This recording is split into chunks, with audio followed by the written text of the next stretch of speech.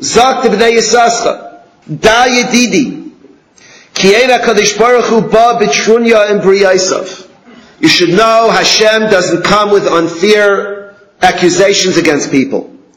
V'chalila lachshev ala boirei yisbarach, shiachshev loy la'oven mashanoifel b'machshavtoi b'pesa pisai. Thoughts that come into a person's mind suddenly, whatever they may be, kol zehu la'intzai v'aynis rachmana patre. Sadly, we have many people who feel guilty about thoughts they have, who are biyayish because of thoughts that cross their mind, and it doesn't allow them to serve Hashem properly. Now, I once saw in an article on dieting, there was an article on dieting and it had a small blurb, the main point of the article. It said what ruins a diet is not the first cookie that you eat. It's after you eat the first cookie and you give up on the whole diet and you eat the rest of the box. That's what ruins the diet. But if you can eat that first cookie and be a gibar and not be miyayish, different story. What happens to a Kabbalah?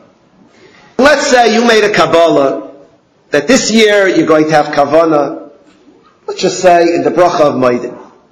That was your Kabbalah, you have what to thank Hashem for, you're going to have Kavanah in Maidim. And bang, it's the day after Yom Kippur. And not only you don't remember, but you don't even remember that you made the Kabbalah even after you finished Mein Esrei. And the second day, the third day, suddenly, it's already 3 days after you say, hey, I made that Kabbalah about Maidim.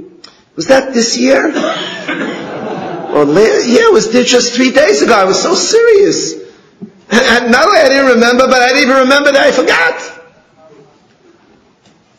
People give up. They're miyayish. That's exactly what happens. And for some people, Sukkot passes, and Simchas Torah passes, and it comes to Matzah Shabbos, and they hear a shir, and they remember, hey, I made a Kabbalah this year too. I forgot all about it. It's okay. The problem is not the first cookie. The problem is not the times that you first forget.